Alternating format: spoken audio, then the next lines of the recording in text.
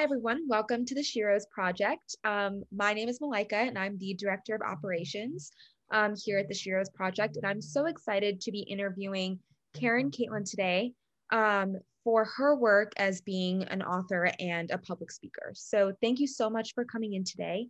So I have so many questions to ask you, and I'm really excited to kind of dive into your professional journey. So can you just tell us a little bit about how you got started in your career and where you are right now?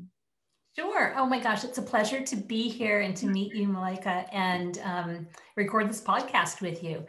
And so, a little bit about my career and how I got started working in tech to begin with. So, first of all, I worked in tech for 25 years before starting a second career, which I can tell you more about. So, anyway, just to set context, it was a long time ago when I started my career. And I got advice at the time, actually, when I was still in high school, and I was applying to college and trying to figure out what I even wanted to major in. I really didn't know.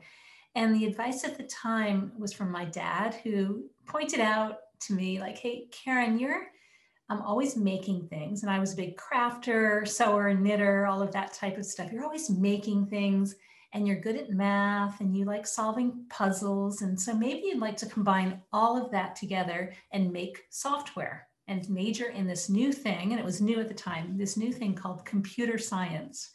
And so I said, sure, that sounds good. I do like all those things. But I had never touched a computer before going to college. I mean, this is a long time ago. We didn't have personal computers. We didn't have computers at home. And a lot of schools didn't have them yet either. So it was kind of like, good for my dad for pointing this out. And kind of in hindsight, it was like, what the heck was I thinking? I was like, I'm going to pursue computer science, never having touched a computer. But I fortunately did that and loved it. I think writing software is just really fun, and I do enjoy it. And that's what I majored in, and then started working in tech, after I graduated. And long story short, in terms of what happened over 25 years, but I've worked at large companies, small companies, startups.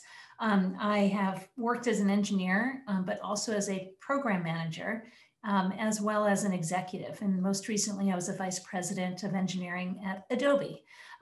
So I've seen a lot during the 25 years that I was working in tech, and yeah, I don't know if I hope that answered your question, and it wasn't too long of an answer.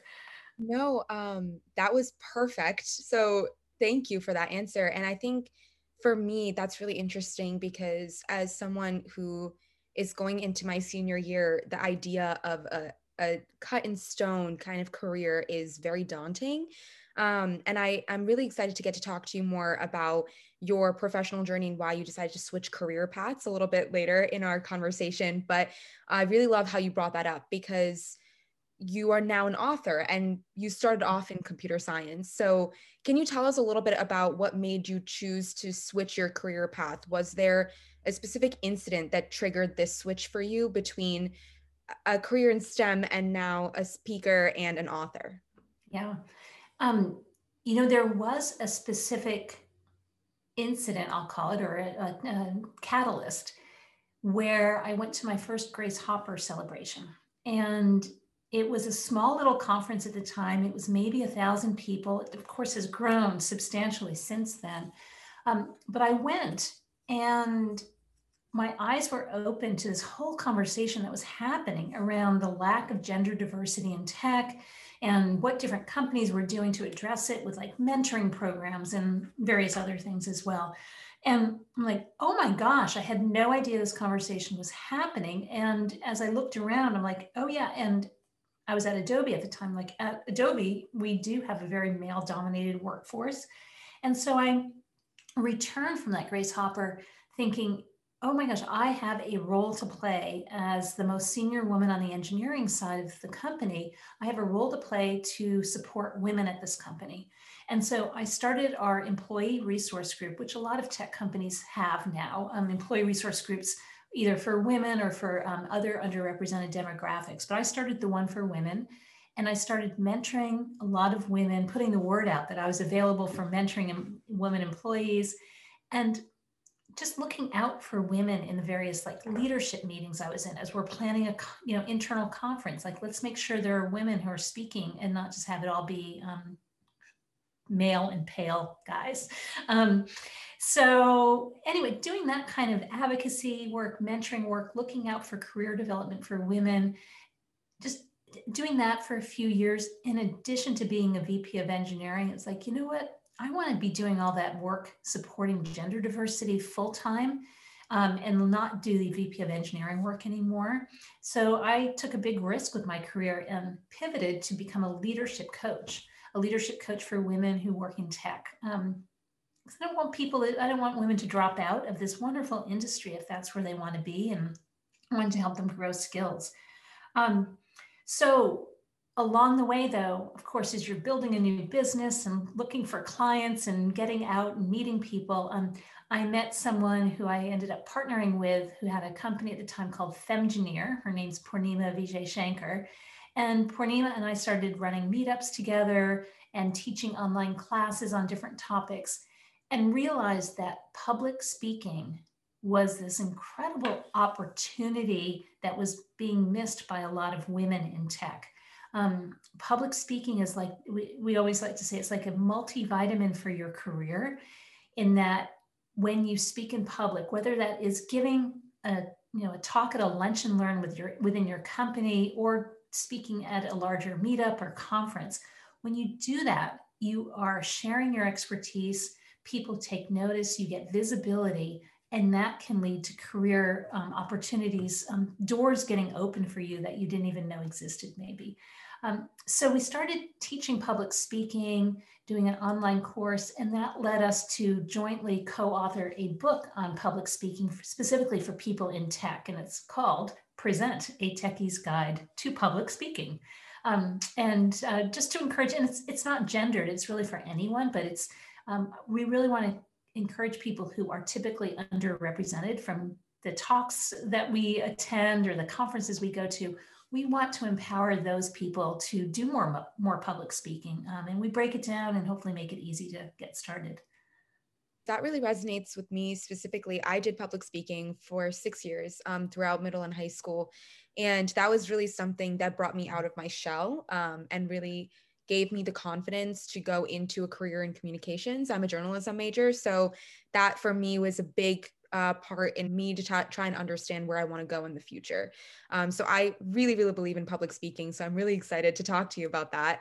Mm-hmm. So switching to your books, which you have, I think, a little logo behind you, but your books are titled Better Allies, and I believe you wrote 2. So can you kind of tell us what topics they cover and kind of why you decided to write a book titled Better Allies? Yes. So I'm going to get back to my coaching business as a way of explaining that. So I started this coaching business, as I explained, to coach women working in tech.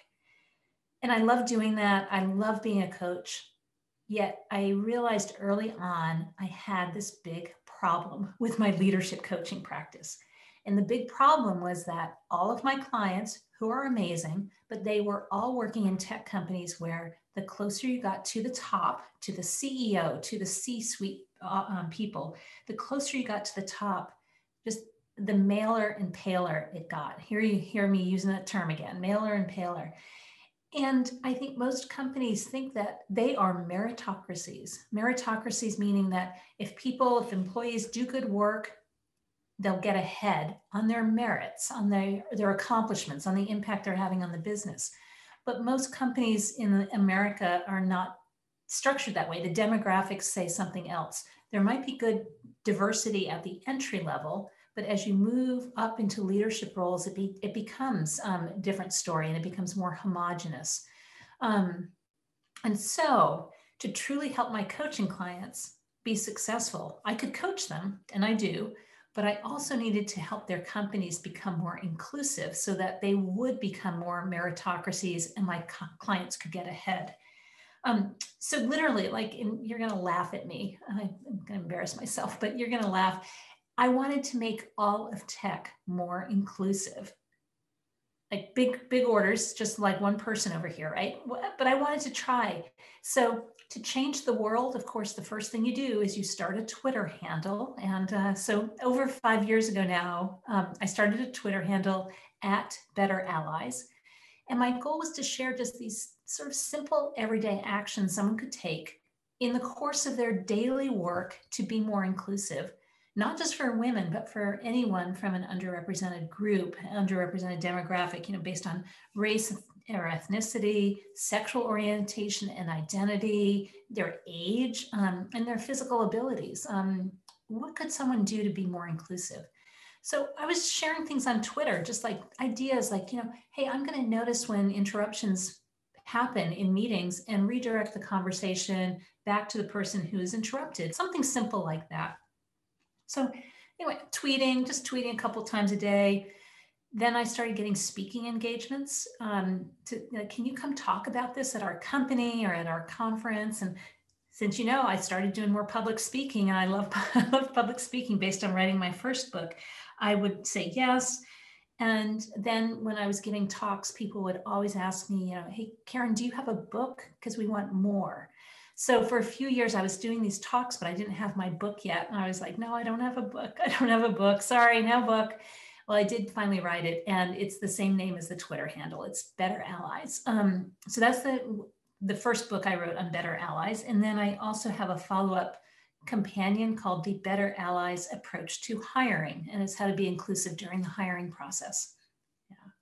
I know that you had said that you are, one person. So for you thought, well, how much can I change? But I think that the impact from your books and from the work that you've done is so vast. And I think nowadays we need those kind of books that help us really learn how can we be more inclusive.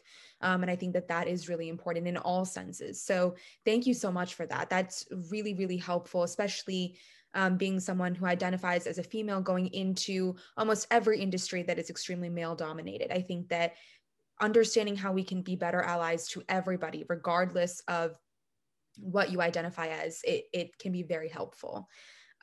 So kind of going off of that, have you learned how to overcome challenges in your career, and how have you come to these realizations? And if you feel comfortable, we would really love if you could share any personal stories of a time that you maybe felt a little challenged or discouraged, and how you overcame that. Mm-hmm. Absolutely. Oh my gosh, there's so many times I felt discouraged, or I get in my own head that I wasn't the right person to be doing some job or something like that. So many times. Here's one. So I mentioned I used to work at Adobe, and I joined Adobe through an acquisition. So this happens a lot. Companies get acquired. And so I was working at a smaller company called Macromedia, and we were acquired by the larger company, Adobe. Now, during acquisitions, some people are going to lose their jobs because two people at the two companies are doing the same job. And so someone's going to, one person's job is no longer needed. And so that role is reduced, and someone, loses their job. And other people get more responsibility because all of a sudden, okay, this team has to be twice as big, or, some multiplier bigger than it was. And I wasn't sure what was going to happen to me. And that was fine. If I lost my job, I'd go find another one, that type of thing. But it became clear in the months leading up to the final papers being signed and the acquisition being completed, it became clear that the person doing my job at the other company was going to lose his job. So there was something going on. I don't know what was happening, but he wasn't going to be coming forward to the new company. He was going to be asked to leave. And I was going to get all of his responsibility, plus all the things I was already doing, plus a few other things that I had never done before. And some of these things, and this is like it got into my head, like, who am I to run a big department like this? One of them was the font design team, which was a heritage of Adobe. It kind of started out with typeface design and beautiful fonts and beautiful graphic design. And this team of people who are specialists in this technology and this design that I knew nothing about, that was going to be reporting to me, just for example, as well as many other things. And I got in my head, like, I'm not the right person. I've never done this before. Now, fortunately, and this is my technique for getting over those times when I do question my own abilities, I have to surround myself with people who are almost my cheerleaders, or the people who like push me and encourage me. And my partner, Tim, is that person for me every time I need him. I remember a conversation with him. He's like, hey, wait a second, Karen, you do all of these things well. You learn. This is how you learn. This is your track record around learning. And you totally can take this on, this new role, this expanded role. You can do it. I know you can. And then I was like, oh, it's going to be so much work. And we have these 2 young kids. How am I going to do all of that? And he's like, no, we're going to make this happen. And we strategized how to do that. So just for me, that's what I need. I need to surround myself with people who see different things in me, who believe in me, sometimes when I don't believe in myself, and encourage me to do, to take that step out of my comfort zone, which, comfort zones are called comfort zones because they're very comfortable. We tend to stay in them because we like being there. But when we step outside of our comfort zone, take on that new job, take those new responsibilities on, learn something we've never learned before, it's really, they say it can be where the magic happens, when we step out of the comfort zone. And I certainly am happy that I've done that a number of times over my career. That's really great to hear, because I think something that we haven't really heard much about from a lot of women who do face a lot of these obstacles is we always hear that having a support system is really important. And I really like that you brought that up, because I think for not only just women in any STEM career, but just in general, for everybody, it is really important to have a support system, because that support system, whether it be your family, your friends, a significant other, your dog or your cat, it can be really helpful to kind of have someone give you a better perspective and at least comfort you, like you were saying, whenever you need that. So I'm really glad that you were able to share that with us, because a lot of our followers and listeners, I think that can be really helpful for. So kind of going off of that, what advice would you give for people, and specifically women, who feel less comfortable with public speaking and presenting? Yeah. So there's a Jerry Seinfeld joke that I'm not going to try to tell because I'm no Jerry Seinfeld, but the punchline basically gets to we have such a fear of public speaking that it actually is bigger than the fear of dying. So that most of us would rather be in the coffin than giving the eulogy. Just a little morbid, I guess, but that's I think that's true. We as a society have such a fear of public speaking. And I absolutely love, you probably did speech and debate. Is that right? When you said you did public speaking for 6 years. Yes. I love that as a discipline. And if there's anyone who is still able to partake in speech and debate in school, do it, even though you might be stepping outside that comfort zone, but do it. For those of us who might be further along and that don't have that opportunity anymore, or our community or school doesn't have it, you still can get started with public speaking. Public speaking doesn't have to be, again, like at a huge conference. In a classroom, you can be the person to volunteer to give the update from a team project, for example. Or if you are working in a company, sign up to give a short update to your teammates about something you've learned recently. These are great ways to get started, and it can be 5 or 10 minutes. It doesn't have to be like an hour-long lecture or something. I also heard from people who are teaching assistants. If undergraduates can participate as teaching assistants, again, it's a great opportunity to maybe teach a little something in front of a class. That's public speaking as well. So there are lots of opportunities to do this. There are also things called Toastmaster, and Toastmaster are community-driven clubs organized usually within communities. Sometimes companies have them, and they are a supportive framework, basically, to practice the craft of public speaking over and over again, kind of, every other week or whatever that might be, the right cadence. So there are lots of ways to get started. But I want to let everyone know too, I think most of us don't want to do it because we are scared. It's like, I get that stage fright, those nerves. I just don't want to do it because of that. And I want to let you know, like, I used to be there too. I got a piece of feedback soon after I started my coaching business. I was walking with a mentor just to get feedback about starting a business and how to be successful. And she said to me at one point, she said, hey, Karen, do you do much public speaking? And in my head, I was like, no, I don't do much public speaking. I don't like it. I get too nervous. I don't think I'm very good at it. And yeah, I've done some of it over my career. Like I had to lead my all hands meetings. I've spoken at a few conferences, but no, I don't do much public speaking. I don't want to. That's what I was thinking. I was doing all that head kind of talk. And I didn't say anything out loud though, along those lines, because I realized the reason she was asking, do you do much public speaking, is because this could be the way for me to really get the word out about what I was doing with coaching, to share my approach to things and how I thought about different situations that would probably resonate with someone in the audience, and they might reach out to me to be their coach or to come into their company and talk more or something like that. So I simply told her in the moment when she said, do you do much public speaking? I simply said, I need to do more of it. And what I then did is I set a goal for myself to speak in public once a month.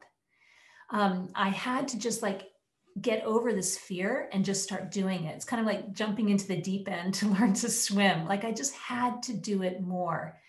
And then I started telling people I knew, like as I was networking or talking with people, it's like, hey, I have this new goal to speak in public once a month. Keep me in mind if you hear of anything. And so I started speaking. I started giving small talks at like little meetups. I spoke at a friend's daughter's high school women in tech club or women in computing club in front of 3 students. It wasn't a big deal, but I was nervous, but I forced myself to do it. And that got me just going. So I think that the opportunity to just practice is a big first step to overcoming this, the lethargy or the desire to stay inside our comfort zone and not do it. That's really, really helpful. I think even for myself as someone who has done public speaking in the past, experience and practice, I know they always say practice makes perfect. And I really do believe that when it comes to public speaking. So thank you. Those tips are really, really helpful to hear. So kind of shifting back into your time in computer science and at Adobe, do you feel that the number of women in the technology industry has increased since your time at Adobe? Mm-hmm. And if so, what do you think has contributed to the rise of women in the tech industry? Yeah. So quickly, let's look at the data, the historical data. When I graduated with my computer science degree, and if you're good at math, you're going to be able to tell how old I am now because I'm going to tell you what year it was, but it was 1985. And in 1985, it was this record spike in the number of women getting computer science degrees in the United States. Nationwide, it was about 37% of all the computer science degrees went to women the year I graduated. So not like a 50-50 ratio or anything, but pretty decent, 37.5%. And when I was at Adobe and starting the Women's Employee Resource Group and going to that first Grace Hopper celebration and understanding what was going on, it had dipped to a low of about 17% nationwide of women getting computer science degrees. And the overall number of women also getting the degrees, not just the percentage, but the overall number was going down. So that's what historically was happening over about 20 years or so. It has started creeping up, and I don't have the data handy right now, I must admit, but it has started creeping back up, and it might be, I think it's above 20% now, maybe 25%. And so it's moving in the right direction. Now, why? That's a good question. Why? There are so many things happening. First of all, there's this awareness in our society that we don't have gender diversity in some of these critical things, critical industries and basically that it's so good when we do have diversity, because there's so many studies showing that diversity leads to better financial results, more innovation, solving the right problem. I mean, I'll just share with you to illustrate solving the right problem. When Apple, and this goes back roughly 5 years. But when they first released their health app, which is on all of our iPhones if we're Apple users, their health app, it was like, we track all the health metrics that that people need. Something like some wonderful marketing statement. We track all the health metrics that people need. But you know what? Which health metric they did not track initially? A woman's period, her menstrual cycle. Oh, that wasn't there in the It initial. wasn't there in the beginning, and it took them over a year to come out with an update to that app to include period tracking. So I don't know what the gender makeup was of that team or the product manager who was defining it, but I have a feeling it was pretty male. Yeah, that I did not know that actually, because I know that a lot of people, especially my age, use the health app, or there are many also now other apps that have come out for period tracking. But I didn't know that that wasn't part of the original construction of the app. It wasn't. It wasn't. So there's just one example of why we want diversity on teams to create the right solutions. So there's a lot of awareness that diversity is good. And there's also a lot of understanding of what we can do to encourage I want to say young girls, but we'll just say girls, encourage girls to pursue STEM if that's what they're good at and that's what they want to be doing. Too much of society here in the US has discouraged women from girls from studying STEM. It's too hard. Maybe you want to do this instead, that type of thing. But now we are seeing programs such as in school, like making sure that women are encouraged to go to that robotics, after school program, or giving students choices in classes. Like, yeah, you can to solve this problem or just demonstrate that you understand how to do this coding task, you can do something like, build this extension to Minecraft or a game of some sort, or you could do something that might be more humanities based, such as create an app for people to find COVID vaccines in their community. And you can demonstrate maybe the same understanding of the coding concept that's being taught, but give people choices so that they can choose what kind of application would resonate with who they are. And I'm not saying that those two things are necessarily gendered, but those choices can really make a difference to making sure that people, anyone feels like, oh, this is for me. This is stuff I want to be working on. So there's a lot of awareness and active programs to encourage girls to pursue STEM and to stay there. Yeah, I very much agree with that. I think that looking at the pop culture and media right now, there is a little bit more of representation, I think, when it comes to showing young girls excited about STEM, excited about science, excited about math, and looking into careers regarding STEM, because I think that that wasn't really something we saw much of when I was growing up. And so I am really excited that is becoming more mainstream, especially when you were saying looking at programs, after school programs, or getting interested in the classes. I think it's really hard if you don't see that in media, in mainstream media, and you feel like, well, no one else is doing it, so how can I? And so I think that having that representation, like you were saying, is really important. Yes, representation definitely matters. Yes. So again, kind of going off of this, what kind of discrimination and exclusivity per se have you noticed in the tech recruiting and hiring process? And going off of that again, how can companies aim to eliminate this discrimination? Right. So in the hiring process itself, like let's say, you have a job posting out there and you have a bunch of people applying and then resumes are coming in and all of that.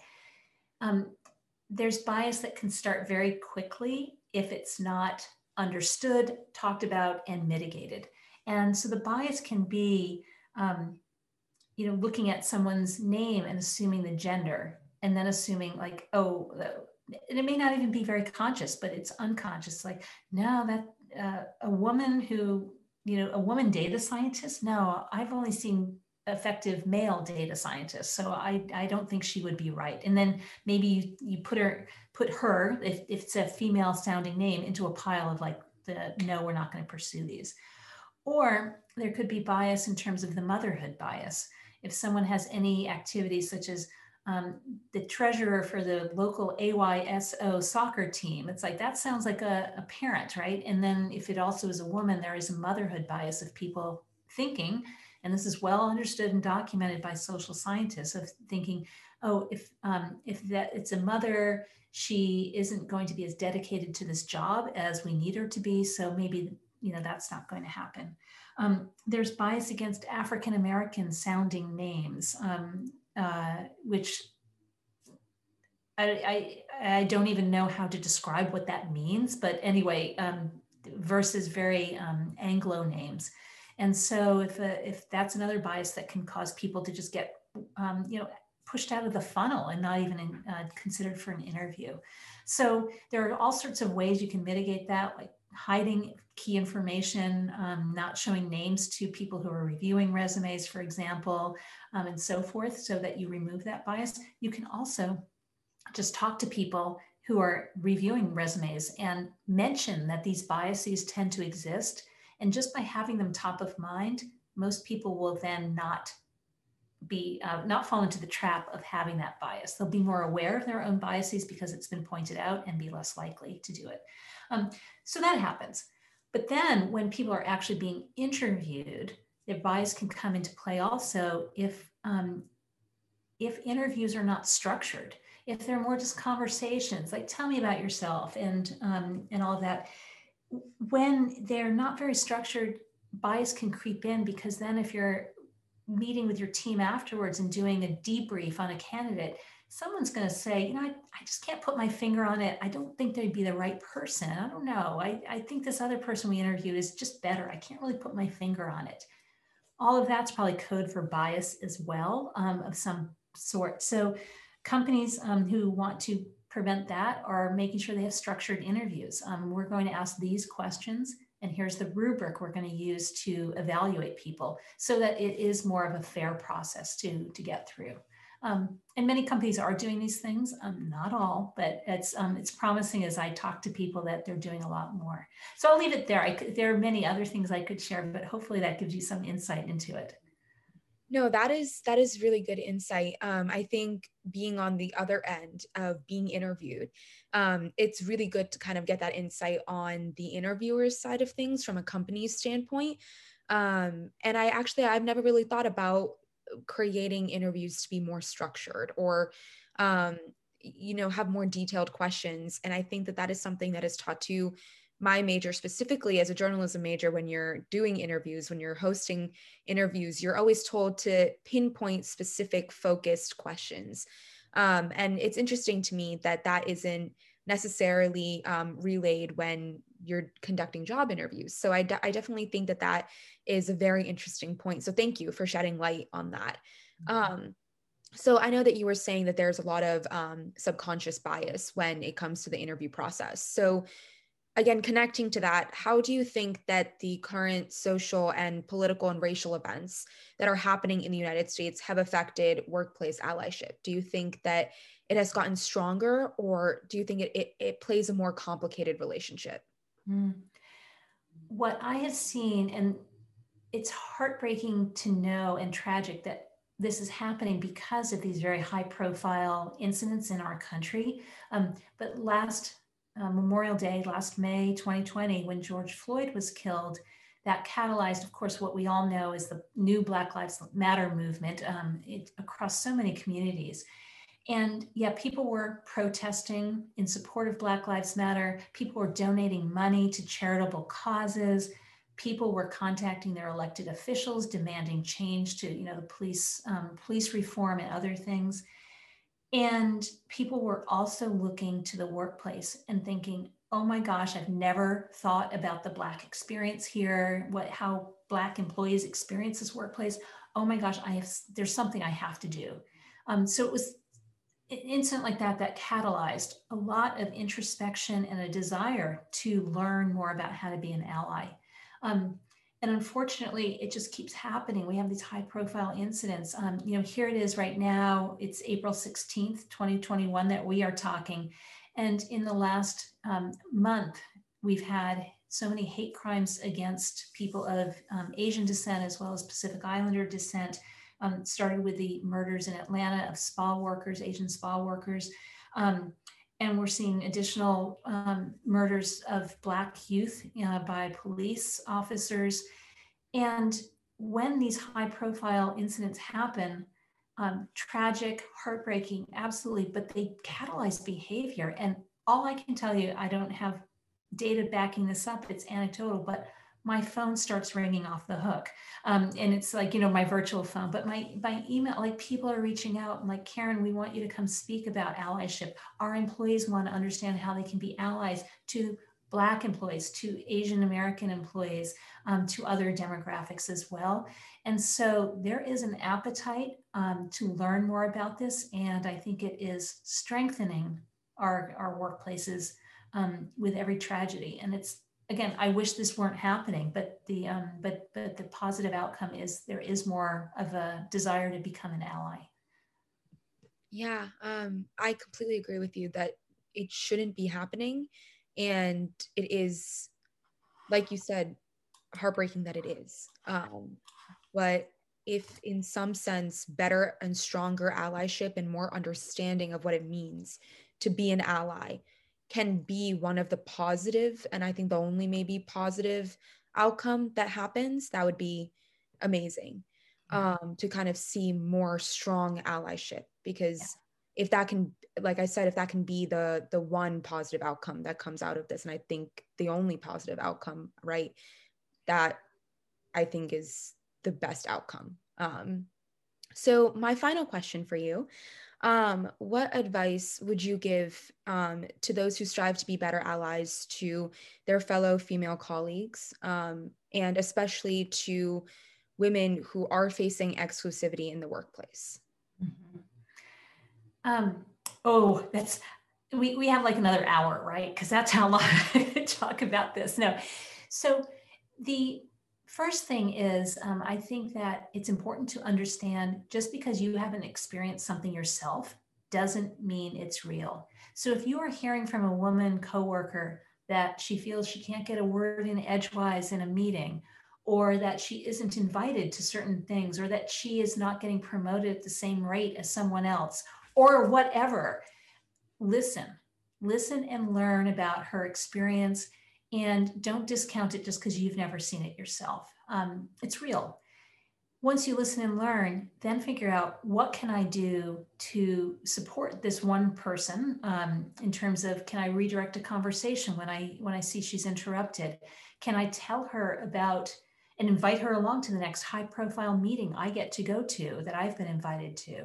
Can I make sure that she is aware of an upcoming, internal meeting about the job promotion process that maybe she wouldn't know about otherwise? Like, you can look for things you can do, but you can also look for systemic change that you might be able to institute within your company, within your organization. Systemic change, such as, reaching out to someone in leadership and asking them, like, how can we address this problem that's happening? How can we maybe do training on being more inclusive during our meetings, or something like that, that would have more of an effect across a larger group of people than just your one coworker who might have said something. So hopefully that helps. Give some direction. No, that is amazing. So thank you so much, Karen, for being a part of the Sheroes program. And we are so excited to have heard about your journey. And we really hope that everyone who's able to listen and watch gets a little bit more insight into not only your journey, but how they can apply that in their own career journey. So thank you so much. Oh, it was such a pleasure. Thank you for having me on the show.